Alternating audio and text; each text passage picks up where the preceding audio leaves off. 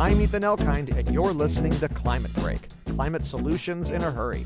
Today's proposal, making zero-emission buses more accessible to transit riders. Ed Thomson leads planning and international engagement for the government agency Transport Scotland. He discussed his work to provide the Scottish people with access to a clean transit alternative to the automobile.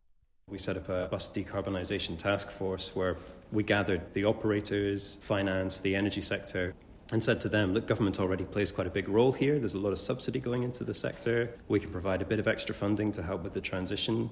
But you've got to tell us what it is that you need. What can we share as a collective? Who holds interesting data? What do we know about business models? What do we know about the way that financing will change and so on? And so we work very closely with them for that community to design a series of funding rounds to help stimulate the transition to zero-emission vehicles and get some orders placed to kind of speed up that process. Thomson found that many Scottish transit operators lacked enough zero-emission vehicles to meet ridership demand.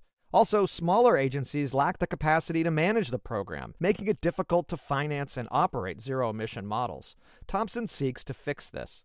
Looking forward to a subsequent round of funding, which we've structured in a way that tries to incentivize and encourage kind of collaborations between different operators, and we're hoping to see much more involvement from these smaller operators because we've given them that bit of a helping hand to kind of build their own capacity, build their networks so that they can get access to the kind of support and expertise they need to make this transition.